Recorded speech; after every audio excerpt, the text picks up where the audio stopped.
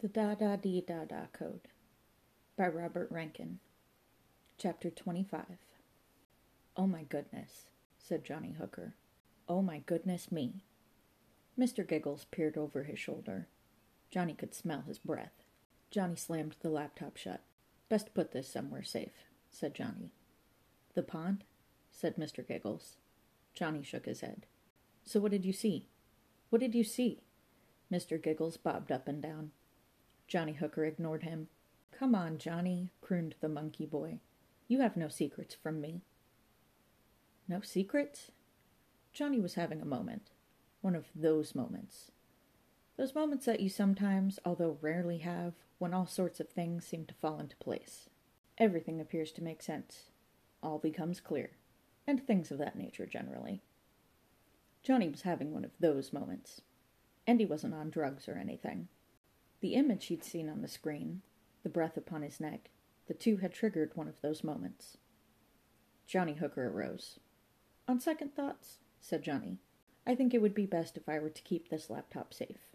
He opened his ranger's jacket and viewed the big poacher's pocket. Park rangers' jackets always have big poacher's pockets. It's so they can carry the rabbits and such like that they catch in their snares. It's a tradition. Or an old charter. Or something. "So what did you see?" asked Mr. Giggles. "Come on, I won't tell anyone." "That's a new approach," said Johnny. "I will tell you one thing that's on there. Top of the alphabetical list. Apocalypse Blues by Robert Johnson." Someone might have nicked the original recording from James Crawford's collection, but obviously not before he was able to put it on his laptop. "Johnny, you're not thinking to play it? Listen to find out whether it really does have the devil's laughter at the end? Don't do it, Johnny. I'm begging you not to." "Begging me?" said Johnny. "You'll die if you hear it." And he had just had that moment. "All right," said Johnny. "I'll promise." "And do you really believe that?" "I do. I really do." "I wonder," said Johnny. "You will die," said Mr. Giggles. "You will die. You will." "But why should I believe you?" Johnny asked. "Because I'm telling the truth, and I don't want you to die." "Because if I die, you die. And that, yes, we'll see," said Johnny. "No, we will not see. Throw the laptop in the pond. Do it for your own good. You do sound very definite about this." "I do," said Mr. Giggles. "Listen, if I tell you something, a secret something, will you promise me that you won't play the record?" Johnny thought about this proposition. And it was such a lovely day, and the birds were singing, and he was having such a good time, such an exciting time, and feeling so alive for the very first time in his life and everything. "As long as what you tell me is worth it." "I think you'll find it pertinent," said Mr. Giggles, seating himself next to Johnny. "Go on, then." And Mr. Giggles did so. "The Deadens," said Mr. Giggles. "Dr. Archie, James Crawford, the mystery man with your wallet in his pocket. I know how they died." "They had their heads chopped off," said Johnny. "Not chopped," said Mr. Giggles. "More like atomized." "Ah," said Johnny. "The suspect will be a police constable, then." "The suspect is there in that laptop," said Mr. Giggles. "Those men died because they heard the devil's laughter. Too much for the human brain. Kaboom! And head all gone." "You're having a laugh," said Johnny Hooker. "I wish I was. It's how they found Hendrix and Morrison and all the rest. They covered it up in the 60s, of course. And Kurt Cobain shot his head off. A likely story, eh?" "The 27 Club," said Johnny. "They heard the devil on Johnson's last recording, and kaboom," said Mr. Giggles. "Atomized. Not pretty. So you see, I don't want this to happen to you. You saw Crawford's body, and don't you think you might have mentioned this to me earlier? I told you you'd die if you heard the devil's laughter. But not that you knew how the murder victims had died. What did it matter? We don't know who played them the music. Crawford may have put the recording on his laptop, but he had more sense than to play it. He knew what it could do. Why didn't he just destroy the original recording? Perhaps Crawford did. Perhaps it wasn't stolen. But this is, as I've said, the unholy grail of music, Johnson's final recording. Perhaps he cleaned it up," said Johnny. "Digitally. Removed the devil's laughter. I wouldn't advise you to check. His head had been atomized." Went Johnny. "I don't like that, And don't go getting any ideas about testing it on a guinea pig in a soundproof room. It won't work." "Well," said Johnny, "this is all most interesting, and no doubt pertinent, but I have a pressing engagement." "You do?" said Mr. Giggles. "I do," said Johnny. "Big as my breakfast was, I now fancy lunch, and a pint of King Billy. I'm off to the pub." The pub was not on Inspector Westlake's schedule. He was all gung-ho and well fired up and filled with motivation. And he was now at the big house in Gunnersbury Park and having a word at the reception desk. "Inspector Westlake," said Inspector Westlake, "on special secondment from the Bramfield Constabulary, here to supervise the security arrangements for Sunday's conference." "And what conference would that be?" Joan asked as she regarded the inspector in the manner known as coquettish. "Top secret," said Inspector Westlake, giving his nose that certain tap. "Which would be why I haven't been informed of it. Would you care for a light-up pencil with a dinosaur on the top? We've just had a delivery of them, and a great many other such items." "No, ma'am, I certainly would not." Inspector Westlake looked this way and that. Constable Justice looked the other. Joan grinned at Constable Justice. "Saucy," she said as she... "A word with your superior, please," said Inspector Westlake. "Spoke to her earlier on the blower. Countess Vanda by name. Pleasant lady, rather posh." "I'll give her a little tinkle," said Joan. And she did so. She spoke words, received others, and put down the phone. "She said she'll be down in just a moment." "Splendid," said Inspector Westlake. "Little balls," said Joan. "Madam?" Inspector Westlake raised his eyebrows. "We have little plastic balls," said Joan, "for sale, here in the museum shop. They're new in, too. Transparent, for they have dinosaurs inside them." "Fascinating," said Inspector Westlake, whose foot was beginning to tap. "You have restless legs," said Joan, "which must make you posh, I suppose." "Must it?" the inspector inquired. "Your other chap had the restless legs, and he's posh." "My other chap?" Inspector Westlake made a baffled face. "Police security chap. Very well dressed. Black suit, white shirt, really expensive sun specs." "Police security chap? What are you talking about, madam?" "He just popped down the corridor to the toilet." "Just popped? Who is this fellow? Did he identify himself to you?" "He said I was to call him Joshua. He left his warrant card with me and said I wasn't to look at it because it was top secret." "Kindly show me this card." "But it's top secret." "Madam, I am an officer of the law. Kindly show me this card, or I will have no option other than to have you shot." Joan fished the card from her cleavage. She handed it to the inspector. Inspector Westlake drew out a pistol. "A gun!" shrieked Joan. "No, please, a gun indeed," said Constable Justice. "An all-chrome Desert Eagle 44 long-slide semi-automatic with double-lever action." "You certainly know your handguns, Constable," said Inspector Westlake. And he drew out another such weapon and flung it to his fellow officer. "Sir?" said that fellow. "Terrorist threat," said Inspector Westlake. "Get on the blower to the station. Constable, we have a situation here." Joan began to flap her pretty hands about. "No cause for alarm, madam," said Inspector Westlake. "We are professionals. We are trained to deal with this kind of situation." "But he's not a terrorist. He has a posh voice, and terrorists are common folk, foreign, swarthy, with beards. Everyone knows that." Inspector Westlake proffered the card. "This is my warrant card," he said. "Or rather a copy of my warrant card. Down that corridor there, you say he went?" Joan pointed, and then she ducked, as did Inspector Westlake. But he not only ducked, he returned fire also. Chapter 26. Constable Justice assumed the position, which is not to say that of the captured villain. This was the down on one knee with the gun at arm's length held tightly between two hands position. Constable Justice had assumed this particular position many times in the past, but always in the comfort and privacy of his cozy bedroom. He had not been allowed on the shooting range. He had not been issued with one of the, if he looks a bit foreign-looking and suspicious and likely to be tooled-up shoot-to-kill licenses, which all armed British policemen carry in the interests of national security, but pretend that they don't. Regarding the matter of being allowed on the shooting range, he had signed on for the firearms course, and he had been accepted. But there had been a bit of bother when he'd been handed the gun. There had been a bit of, perhaps, lightheadedness on his part. The excitement of holding a real firearm had, perhaps, got the better of him. There had been gunshots. There had been minor injuries. Happily, there had been no loss of life. "Die, mother!" shouted Constable Justice, and he let off with the full clip. The chap in the dark suit did a sort of judo roll from one side of the corridor to the other. The corridor was flanked by a row of marble columns. Fluted they were, with marble bases and richly ornamented in their upper regions. They had been designed by Inigo Jones for the occasion of Sir Henry Crawford's wedding. The bullets from Constable Justice's pistol strafed across these columns. Carrara marble flew in blurry chips. Stucco cascaded down. The chap in the black suit came up firing.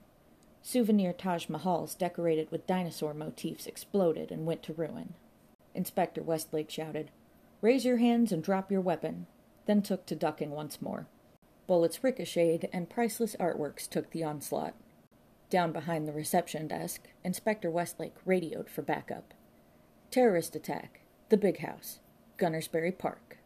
It was a simple message, a mere 7 words. It got the job done back at the local constabulary.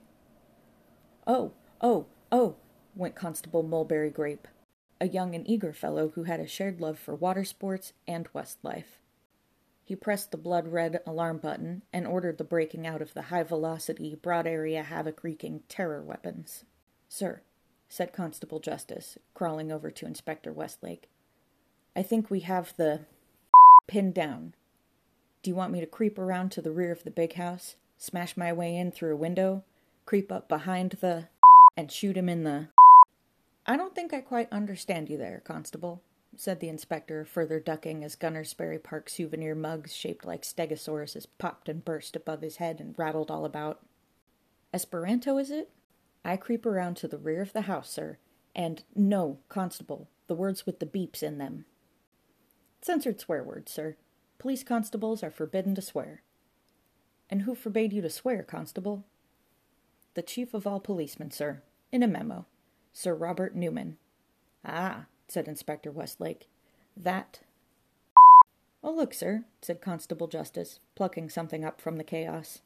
"A souvenir dinosaur in the shape of a dinosaur." "Dinosaurs ruled the earth for ages and ages," said O'Fagan the landlord to Johnny the customer. "They'd be ruling the world today if it weren't for the fact that they all died out." "A pint of King Billy, please," said Johnny. "Cut yourself shaving?" asked O'Fagan. "The old ones are always the best," said Johnny. "Hence my talk of dinosaurs."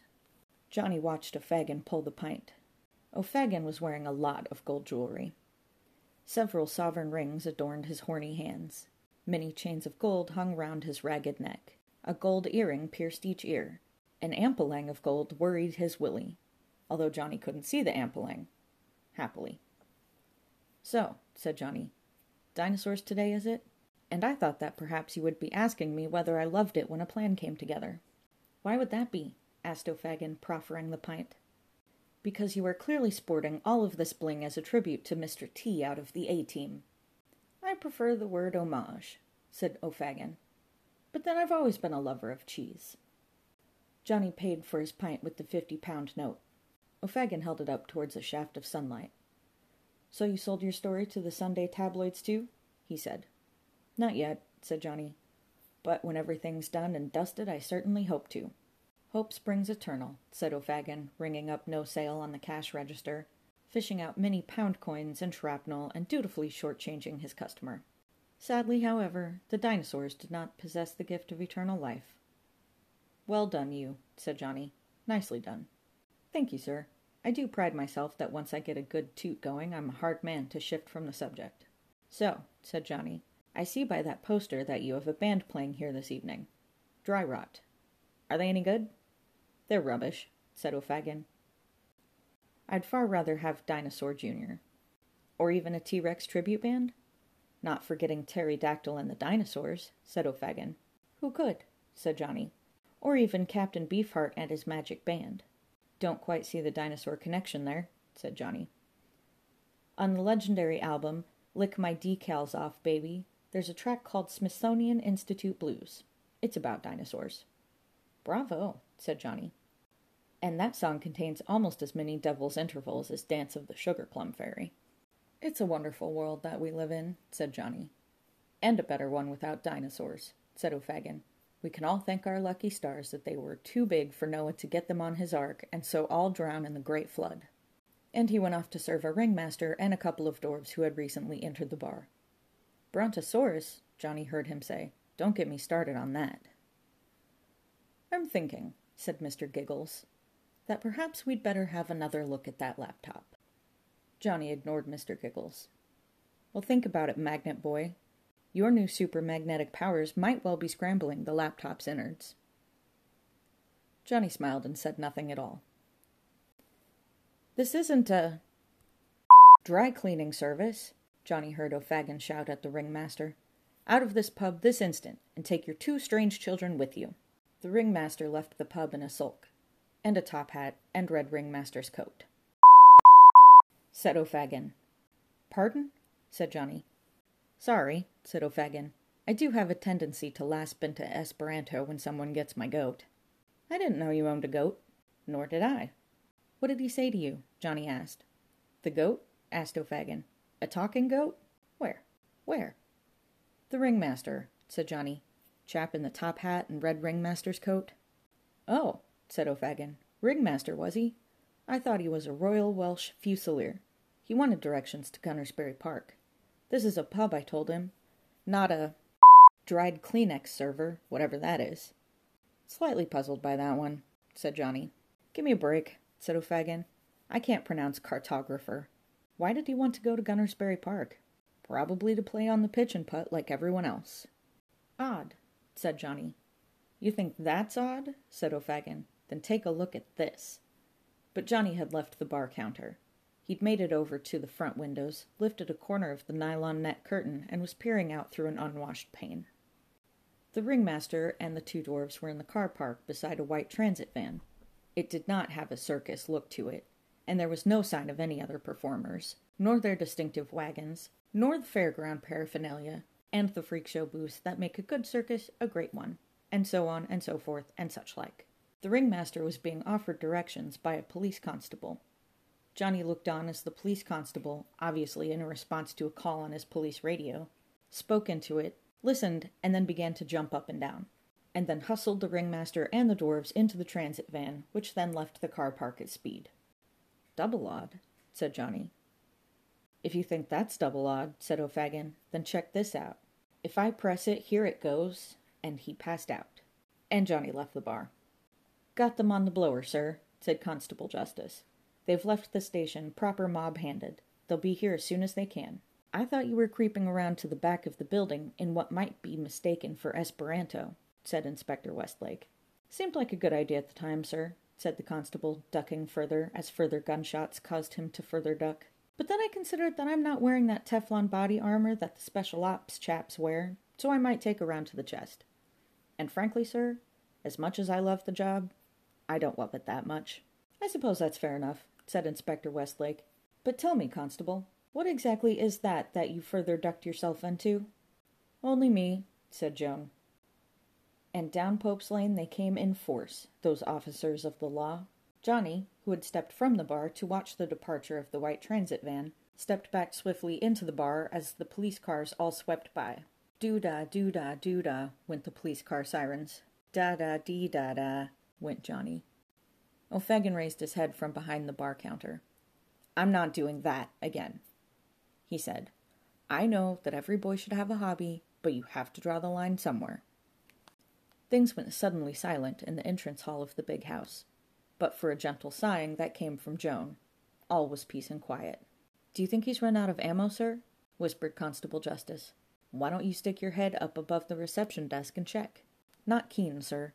I could hold a gun up to this lady's head and tell the terrorist that if he doesn't give himself up, I'll shoot her. What? Said Inspector Westlake. If you think it might work, said Joan. Just stay down, whispered the inspector, and doing the keep down gesture, he climbed slowly to his feet. Last chance, he called. Throw down your weapon and come out with your hands held high. And then the inspector went, Wah! As he fell back onto Constable Justice saw why. The figure in black reared over them. He was up on the reception desk, and then, and here the wah became involved, he was up above them. He was across the ceiling, scuttling like a great black spider. And then he went down and out of the door, and things went quiet again. Chapter 27. Constable Paul assumed the position. It was a different position from that previously assumed by Constable Justice. The position assumed by Constable Paul was the bass position, the bass position being that assumed by the bass player in a rock band. There are many similarities to the lead position, this being the position generally assumed by the lead guitarist, of course. Many similarities, but a few subtle nuances. Paul was demonstrating these subtle nuances to the constables who sat either side of him in the back of the paddy wagon. Author's note: you don't see too many paddy wagons about nowadays. The Ealing Constabulary are the last to actually employ them, but then they do have a tradition to uphold. The entrance to Ealing Police Station was used as the exterior of Dock Green in the TV series. This position really dates back to the bass player in Status Quo. He allegedly originally adopted due to bum burns caused by a dodgy vindaloo. But surely that's a rock myth, said Constable Brian Lurex, who had changed his name by deed poll from Barry. Like the one that Ozzy is the father of Britney Spears? Or the one that the Rolling Stones eat their own young, added Constable Durex, who had reason enough to change his name, but hadn't. Or that the post office tower was modeled on a plaster cast of Jimi Hendrix's knob. I heard that, said Constable Rigor Mortis, of the Sussex Rigor Mortises. And how come you're referred to as Constable Paul, while we're referred to by our surnames? Because I play the bass. Now, as I was saying, the paddy wagon bumped through the car park of the middleman. Johnny was back at the bar, and so missed that. Sorry, Constable Handbag, the driver, called back over his shoulder through the little hatch-hole jobby. I just wanted to see if this wagon could survive unexpected contact with a being from another world. Don't ask. Constable Durex waved a finger at Constable Paul. Sometimes it's better not to know. I'll tell you what I'd like to know, said Constable Paul, unassuming the position and picking up something large, black, and lethal-looking from the floor of the paddy wagon, and cradling it as one would cradle a bass guitar. What I'd like to know is whether I'm really going to get a chance to use this baby. It's a positronic ionization rifle, powered by the transperambulation of pseudo-cosmic antimatter. I'm expecting great things of it. Well, great things of a destructive nature.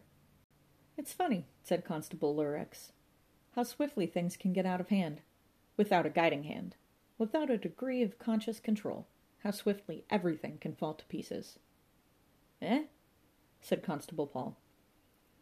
Klingons on the starboard now, sang Constable Handbag. It says in the manual here, said Constable Wingnut, that the positronic ionization rifle can disperse a charge of energy equal in heat to 5 times that of the sun on a very sunny day. And how, when using it on gypsies or anyone from the north wearing clogs, the operator is advised to wear special mirror-lensed spectacles. He took up the special mirror-lensed spectacles and slotted them onto his head. Cool, said Constable Paul. I didn't get a pair of those. Bump and bump went the paddy wagon. Almost there, Constable Handbag called back. Just had a bit of a Jerry Anderson moment there. I think the string working my right hand has come loose. Constable Durex waved the don't ask finger once more at Constable Paul. But, went Constable Paul, he'll be all right when his medication kicks in. Just don't let him near any of the weapons. Whoa, went Constable Handbag, and he slammed on the brakes. Constable Paul and all the other constables in the back moved forward at speed, and reassembled untidily in a big heap at the front. Look at that! Look at that! Cried Constable Handbag. It's Ziggy Stardust, or one of the spiders from Mars. Constable Paul had quite a good view. His head was now stuck right through the little hatch in the partition that divided the cab from the rear of the wagon. It was quite difficult to breathe, though, what with all those other constables all piled up around and about and above and below him. But he had quite a good view. Constable Handbag and Constable Paul viewed the scene before them. It was a scene that was not devoid of interest. There were 5 police cars all swerved to a halt, and many policemen about these. And these policemen were discharging their weapons in the general direction of the big house. Happily, the bolts of hypersonic energy and a fusion of subatomic nub-nub particles were mostly missing the big house and striking instead the trees and the parked cars. A stray round of plasma passed between the trees and took out the park ranger's hut. Which was a shame, because Ranger Connors' spare duffel coat with a pack of serial killer top trump cards were in there. Explosions erupted from the trimmed lawn. A statue of Sir Henry Crawford became nothing but memory. But The target towards which this otherworldly firepower was directed was clearly no easy target.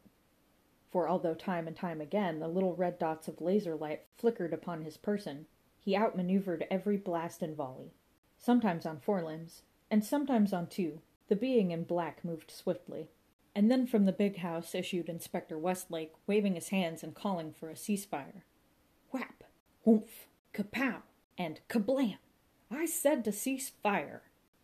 The constables in the paddy wagon looked on in awe as the figure in black leapt over a gun-toting constable, somersaulted over a police car, ran, jumped and dived, and ah! went Constable Handbag as the being in black passed through the windscreen of the paddy wagon and dropped down into the passenger seat beside him. Get out, said the being. Constable Handbag got out.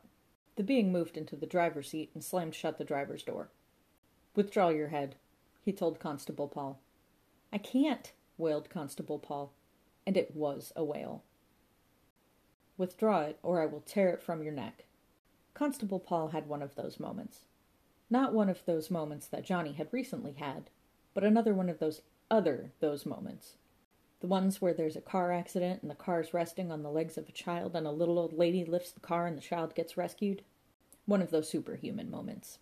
Constable Paul fell back into the rear of the paddy wagon, taking knotted constables with him, and descending into another untidy heap, made worse by the sudden acceleration of the paddy wagon, and made doubly worse by the whams, bams, whomps, kabooms, and crash-bang wallops of police shellings that were now being directed toward the rear of the paddy wagon.